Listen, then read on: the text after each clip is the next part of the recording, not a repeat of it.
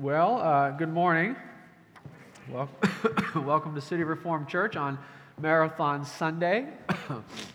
The Marathon does a really good job of running a loop around our church, which makes entry a bit difficult, but you're here, you've endured, you found your way through. We're glad to be with you. It's probably our lightest Sunday of the year, increasingly. But we're glad you're here. We do continue to meet and to worship. And anticipate that perhaps some people are listening to this on the internet at home, and we're glad you're doing that too. We are dismissing children for Children's Church, but I was asked just to remind you because of the measles outbreak. We're asking two things. First of all, any children not vaccinated, we ask that they would be held out of the nursery for their good and for others. And also, we're particularly aware of any sort of symptoms of oncoming illness, because sometimes the early onset of measles can look that way. So, but we pray and expect that this too will pass without much incident. We are moving through a book of the Bible, the book of Nehemiah. It covers a period of time in Israel after God's people began to return from exile. They had been exiled in Babylon, the southern nation of Judah. They spend roughly 70 years there, and they begin to return in 538 BC. This book takes place in 445, or at least the beginning. So about 85 years, 90 years after the first wave of exiles returned. Second wave of exiles returned under Ezra. It's a book written with some of his first-person memoirs or accounts included. And then this is the third act of restoration of Jerusalem, beginning in 445. Now, we shared a little bit about the background last week, and just to review, this is a little section in italics. I'm not going to read it all, but it helps to set the stage for what's happening. This first part and much of the book of Nehemiah is told from the perspective of Nehemiah in the first person. He concluded the section last week with a word about himself. He was the cupbearer to the king. At this point, in the beginning, in chapter 1 and 2, he's living in the city of Susa, which is the winter capital of the Persian Empire. And he, as a cupbearer to the king, has a position of great power and influence. A cupbearer to the king was someone who had the responsibility of making sure the king wasn't poisoned. But also, he had great access to the king, and some ancient records indicate that the cupbearer was a position that had other powers and duties as well. So it's a significant thing that Nehemiah is a cupbearer to the king. He is serving the king of the greatest empire that Nehemiah knew about. He didn't know about anything happening in China, most likely, but the Persian Empire stretched through what Nehemiah knew of the world. There was unprecedented power there. And the exiles who had returned from Babylon back to the land of Judah and to Jerusalem were living under the authority of the Persian king. Well, here in Susa, Nehemiah hears a report from someone he calls a brother, and he hears that Jerusalem is not doing well. The walls are broken down, and the gates have been burned. And this is likely the continuation of the city had been destroyed in the Babylonian conquest. They hadn't been able to rebuild it. This is a cause of great concern for him. Great grief. He grieves, he prays, he's concerned for his people. We can imagine that Nehemiah, who was himself living in the center of power of the Persian Empire, still connected deeply with his people. And he was concerned for their welfare. So he begins to pray. But in the passage we look at this week, we see that Nehemiah moves from prayer to action. He actually speaks to the king. And, and it begins to set forth a course of action that will shape the rest of the book. So I'll read this passage, and then we'll affirm together it's God's word. Nehemiah chapter 2, verses 1 through 10.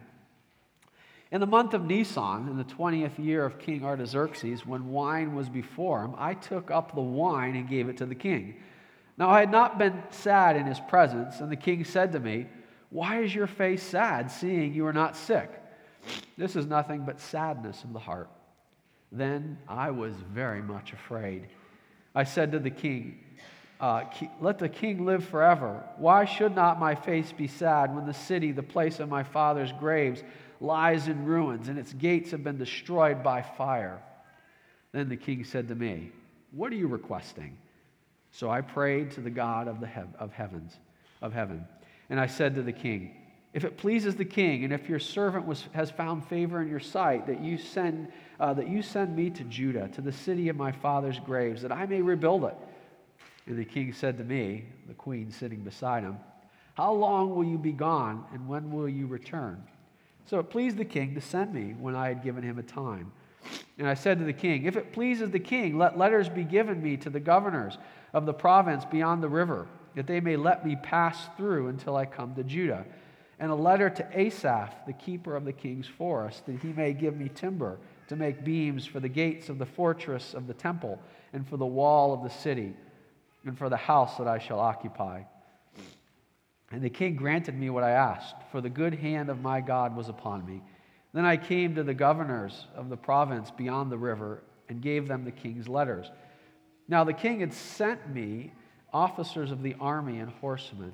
But when Sanballat the Horonite and Tobiah the Ammonite servant heard this, it displeased them greatly that someone had come to seek the welfare of the people of Israel. This is the word of the Lord.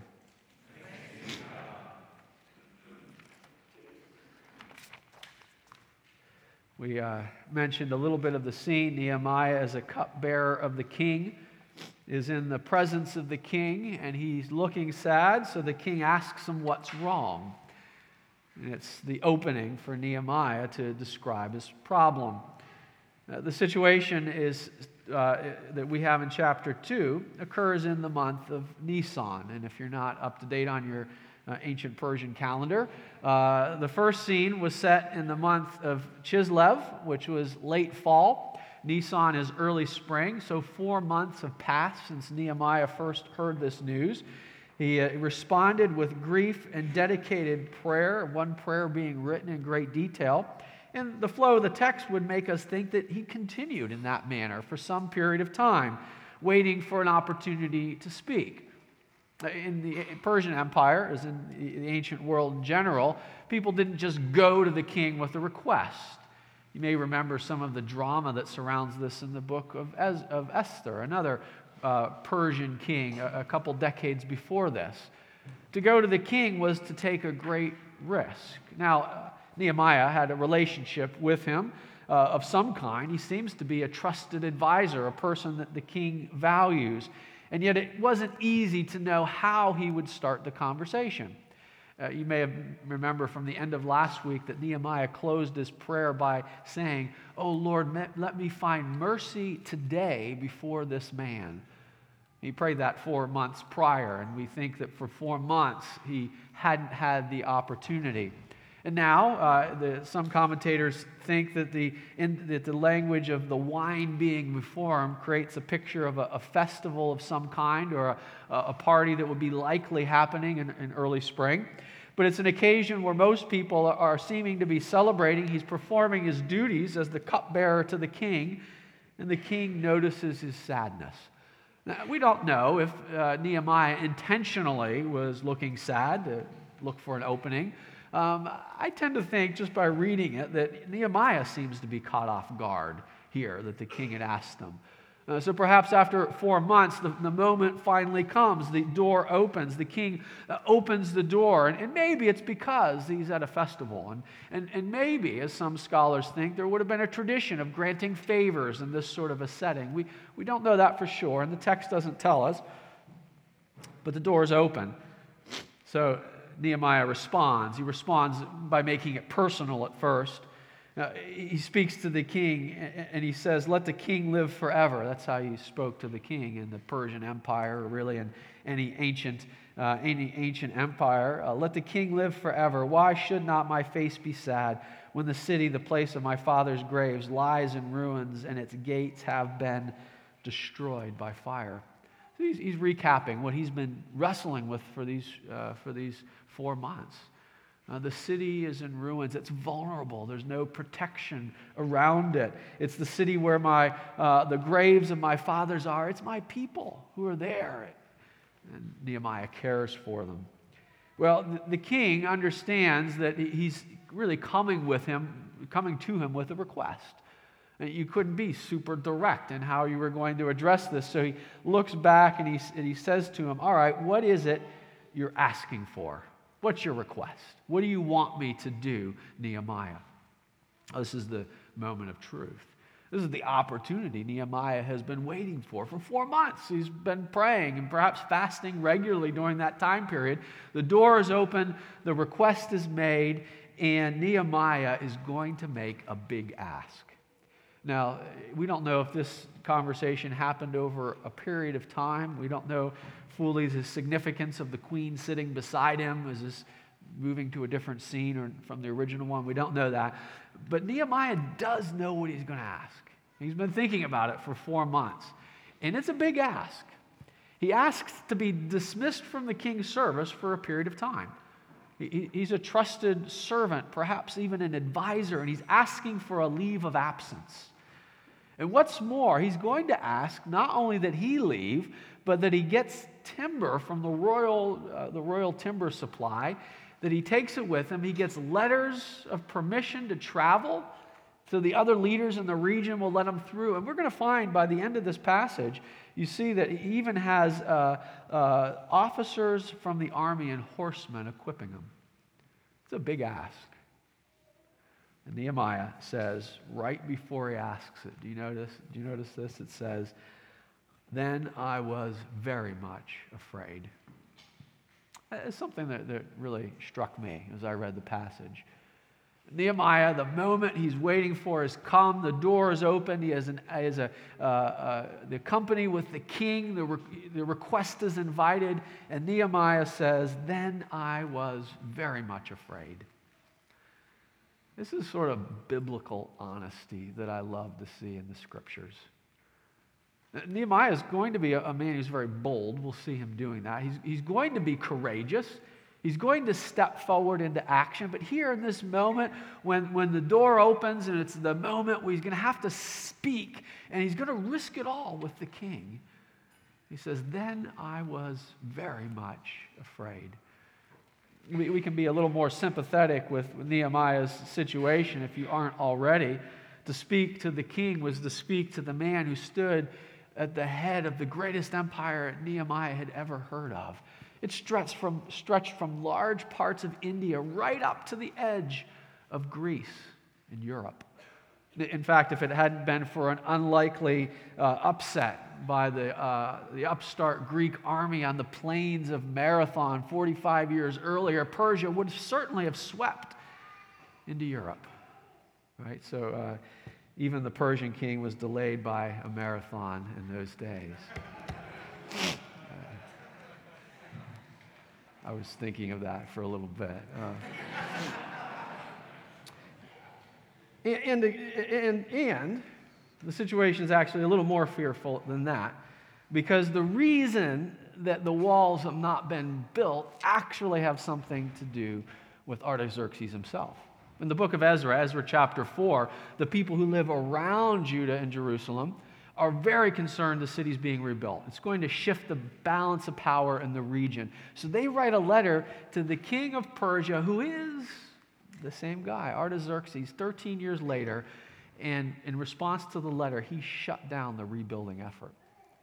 So Nehemiah is going to ask him to go back on his own edict. He's asking him to reverse his course of action, and if he doesn't get it here, it could be very difficult to do anything going forward. So to use a gambling metaphor, right? The chips are down. Everything is here on the table. As I think about it, again, I think we can relate personally. Not that we speak to regularly to the greatest military political powers in the world, But we too have difficult speaking situations, don't we? I want to ask you to think just a moment about your life. Where are the times and places you find it difficult to speak to people? Some of you might find it's easy. You just blast forward whatever you're thinking and saying. And maybe what you need to take from the lesson of Nehemiah is that he did pray for 4 months before saying anything. And I find it to be a very generally good rule that if we can have a good ratio of prayer far exceeding our speaking about hard things, we're less likely to say things problematic. Doesn't always work that way, but it's a pretty good rule that we, as people who speak in hard situations, are fundamentally people committed to God in prayer and humbly dependent upon Him. But my personal experience is that the vast majority of people I talk to, and really just about everyone I know, finds it difficult to talk in some settings. In some places where we're speaking to someone with power or authority or someone who threatens us in some way, speaking can be very hard. Perhaps it's a boss, an advisor, political powers over you. Maybe it's a close friend or a family member that you really care about or feel vulnerable to. Perhaps it's just people in general that public opinion seems to weigh so heavily on you. Or perhaps when you're in the situation where you might share your faith with someone and you find it very difficult to speak. We were inviting friends and neighbors and people we knew to this picnic we were doing before church a couple of weeks ago, and I had met a guy from the neighborhood. He was worked at a climbing wall, a climbing gym I've been going to, and I decided I'm going to invite him to our picnic. He lives really close by, and he's like less than half my age. And when I started to talk to him, I suddenly felt really nervous. I was sort of almost looking at myself from outside thinking, why are you feeling nervous here? It was just sort of broaching this topic that had never come up in conversation before. What do you think about coming to our church? I felt like I was talking that way. Isn't it hard to talk in so many of our settings when it's on the line and we're vulnerable? I think we can learn from Nehemiah praying and speaking. Three things we want to look at in the passage today. We're really going to zoom in on this. Praying and speaking. I find the connection to be so powerful when we look in the passage. The king says, "What are you requesting?" And Nehemiah says in verse 4, "So I prayed to the God of heaven, and I said to the king." The secret in the book of Nehemiah is Nehemiah's devotional life, his awareness of the presence of God. I want to do 3 things with that. First of all, we'll talk about why prayer is effective. Secondly, we'll talk. Let me make sure I say my second point correctly here. Secondly, we'll talk about the way we grow in faith, grow even in our prayer life. And third, we'll talk about the access we have through Jesus on the other side of the cross. How do we relate to this Old Testament passage? So first of all, why is prayer effective? It's a really powerful picture, an intimate picture of Nehemiah praying to his God. I was talking to a friend after church last week, and he was just saying how much the book of Nehemiah presents this intimate picture of Nehemiah and God. We saw that last week in the passage. You may remember it. The language that he uses the language of covenant, of God who's drawn near to be with us. But Nehemiah can say things like, may your ear draw near. Would your hand come to be close to us? Would you speak to us? Would you remember us? It's very intimate language. Nehemiah is a person who knew his God. And he knew 2 very important things about God. First of all, he knew that God had ultimate power. He said, it says even in verse 4, "I prayed to the God of heaven." Now, in the ancient world, people would have believed in many gods. Various gods would be associated with certain regions or realms or activities. A god who cared for the land of Egypt or cared for the land of Babylon, or a god in charge of death and life and marriage and so on and so forth. But Nehemiah believes he's speaking to the God who's the God of heaven, who's the God over all things, even a God who's bigger than the power of the king of Persia, the greatest power on earth at the time. Nehemiah had the audacity to believe that this God who had covenanted with this small group of displaced people from Judah is the God of heaven. And the God is able to direct even the king for his purpose. It's going to be very important. We notice at the end of the passage that we are introduced to two characters who are not going to be as friendly. That's Sanballat the Horonite and Tobiah the Ammonite. It's our introduction to characters who are going to be with us the rest of the book. They are political leaders in the surrounding region, and they are displeased that someone wants to rebuild Jerusalem. It's going to disrupt their balance of power, perhaps undermining them. The rest of the book, Nehemiah is going to stand under powers that are around him and that threaten him, but he will continue to turn to the Lord God of the heavens, the God of heaven, who is powerful over all. So the first thing Nehemiah knew, and the reason why prayer works, is that God is in heaven and he rules over all things. We read that in our psalm as we called each other to worship. God is bigger than the nations. He's bigger than the Persian Empire. He's bigger than the American government. He's bigger than NATO, the European Union. He is in heaven and he rules over all. So no matter what situation we're in or what difficulty we face, we are assured that God is bigger and able to deal with it. But secondly, Nehemiah knew that God was willing. God had covenanted with his people. We saw that language in his prayer last week. He knew that God is willing and able and accessible.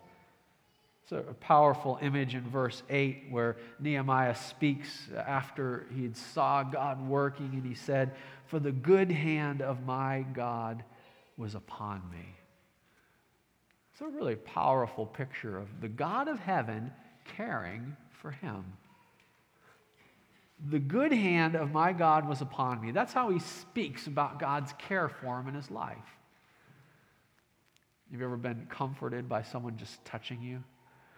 Perhaps at a time of grief or fear or uncertainty, just a hand on your back is a comfort. I remember in my own life, I became a Christian towards the end of my time in college, and I needed to share with my home church, and in so doing, tell them, I actually haven't been a Christian all this time. I was kind of casually showing up, and it was an occasion where I shared a testimony with my little congregation, a small country church, and it was very emotional for me.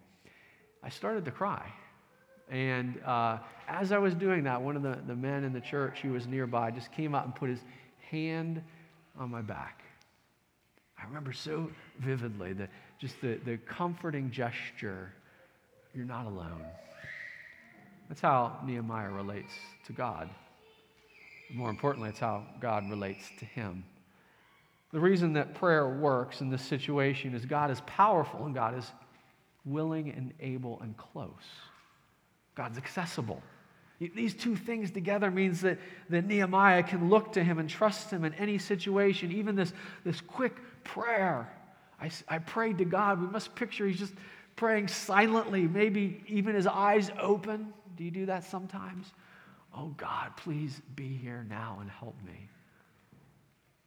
The second thing we see, however, is that this life of prayer, a life of faith, our discipleship with God is something that we grow in. We're not there instantly. There's two ways we see it in the passage that I think are really significant. And the first, again, relates to prayer.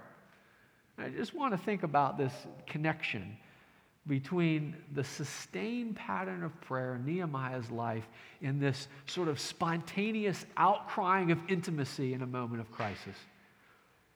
Sometimes we divide those things. Some people will say, I don't want to have a committed prayer life. It just feels so rote. I'd rather be spontaneous and relational with God. Well, relationships generally don't work that way. We have spontaneous intimacy with people when we cultivate regular connection and understanding. In fact, nearly everything we do in our life, we find that if we're able to do it in a moment of crisis, it's because we've practiced in a regular way beforehand. If Nehemiah had to stop and think through everything in the prayer that he wrote in Nehemiah chapter 1, in that moment when the king asked him, "What are you requesting?" he wouldn't have been able to actually speak to the king. That wasn't the moment for Nehemiah to rehearse all his theology, to be grounded in understanding how to access God, or even to develop the reflexive movement. I think what we learn here is that behind this wonderfully intimate picture of Nehemiah praying in his moment of need is also Nehemiah praying regularly, morning and evening, with fasting and grief over a long period of time. The rule is this: you will do in your crisis what you learn beforehand. You can't develop your faith in a crisis. It will grow, it can deepen, it can move you to new levels of understanding God, but it's what we learn and do in our practice that will shape us. So Nehemiah prays in the moment because he's prayed regularly over a long period of time. There's a second part in the passage, though, that reminds us that faith is something we grow in. Even that wonderful expression of the good hand of God was upon me occurs after Nehemiah has spoken and after he's seen God answer. Why do I say this is important? Well, again, faith is something we grow in. Nehemiah didn't see all of that reality beforehand. When we come to our own places in our life where it's difficult to speak or to act, where faith is required to do something or to say something, it's always the case that we don't know how it's going to work out. If we did, faith would not be required. We would live by sight. But the Bible says you live by faith, not by sight. As if God has intentionally set it up where He's bringing us time and again to a place where we enter in, whether speech or action, without knowing what's going to happen. That's a frightening situation, isn't it? It's the heart, in many ways, the heart of the Christian walk. You come to the place where you recognize, I need to say something now, or I need to do something now, and I don't know how it's going to go. I feel vulnerable, and there's a risk. And God says to us, yes. Would you trust me? When we debate with God in our mind, we say, well, yes, but I want you to show me first. Would you show me how it's going to go? This picture of seeing the good hand of my God upon me comes after He's spoken. Now, Nehemiah has walked with God before. He's met with God in prayer. He has trusted Him in hard situations, no doubt. He has learned faith, and he certainly drew on all of that when he prays to God and speaks to the king. But that process, the process of trusting and acting and stepping out, is itself something that deepens our spirituality and causes us to grow. I imagine we could err on two sides of this, right? We could be a people who struggle to pray, to trust God, or to depend, and we spend all of our life running around, jumping ahead, doing what we think is best. And Nehemiah urges us to slow down, to commit to prayer, to be thoughtful in our words. But I would guess a large number of us struggle on the opposite side. When we come against the places in life that are hard, that require faith, that offer risk and vulnerability, we find ourselves pulling back. Maybe we can even cloak that in pious language. When we are called to act or to speak, it's a moment of trusting God. And what we see in the passage is those are the moments that let us see God at work. How many of you can testify or speak to moments in your life and times and periods where you look back on it and say, I wouldn't have seen God at work if I hadn't trusted Him to try this thing. It was a little frightening. Leveraged me outward. Put me in a place where I wasn't in control. And afterwards we look at it and we see, oh, now I can see the good hand of the Lord was upon me. How do we connect with this? I've been trying to make connections throughout. Nehemiah lives in a different period from us. He lives before Christ, before the cross. Sometimes we're uncertain how to read these parts of Old Testament history. How is the Old Testament relating to the New? Well, in our theological tradition, we note, rightly I believe, that what's happening in the Old Testament is fundamentally similar to what we experience as Christians. The connection between Old and New, between Nehemiah and the church, is a connection of similarity. But the similarity is one where we have a greater experience of everything Nehemiah knew about his God. Nehemiah lived by faith, as do we. Nehemiah lived in a covenant of grace, as do we. He lived with a God who was all-powerful and yet who drew near to his people, as do we. The difference between Nehemiah and us is we have an even greater picture of God's commitment to his people. When we read the New Testament, or think particularly of the book of Hebrews, we see the emphasis made on the wonderful access that Jesus gives in prayer. Nehemiah had real access. He was really praying to God. But we pray in the name of Jesus. We have access to God and the promise of forgiven sins. Nehemiah did also. The temple was operating, the sacrifices were made. But the book of Hebrews reminds us that the sacrifices in the temple were really prefiguring the ultimate sacrifice of Christ. Nehemiah had confidence his sins could be forgiven, but we have much more. The sacrifices in the temple were repeated daily and yearly, coming again, pictures of the Lamb of God who was to come to take away the sins of the world. But the book of Hebrews reminds us that the reason they kept doing them is in itself testifying to the fact that one sacrifice didn't do it all. An animal killed for Nehemiah was a picture of forgiveness, and it prefigured Jesus. It had real effectiveness because of him, but it was done again and again. The argument of Hebrews, as is the argument of the New Testament, is how much more? How much more confidence do we have to walk into the throne room of heaven asking for help in our time of need?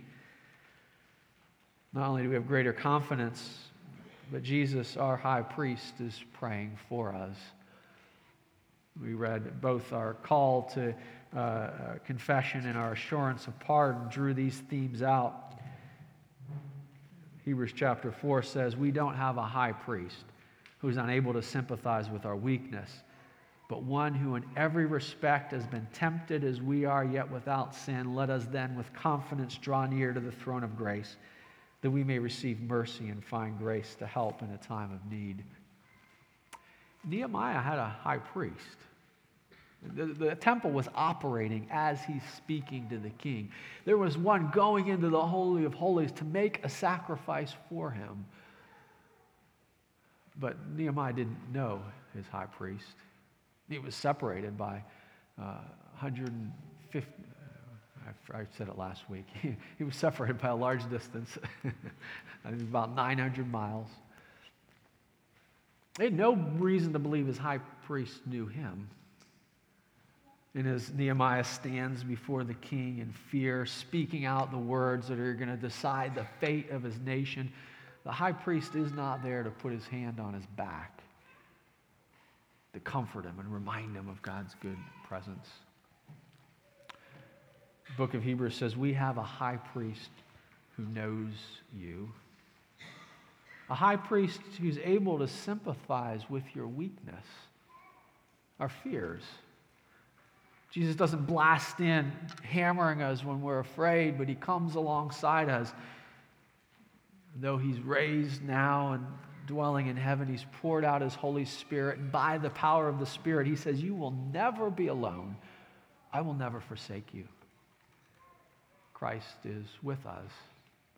And so in our moments of fear, and we stand before the powers in our life, the ones that actually could hurt us, recognizing we need to speak or act or do something, the New Testament invites us to say, your high priest is near.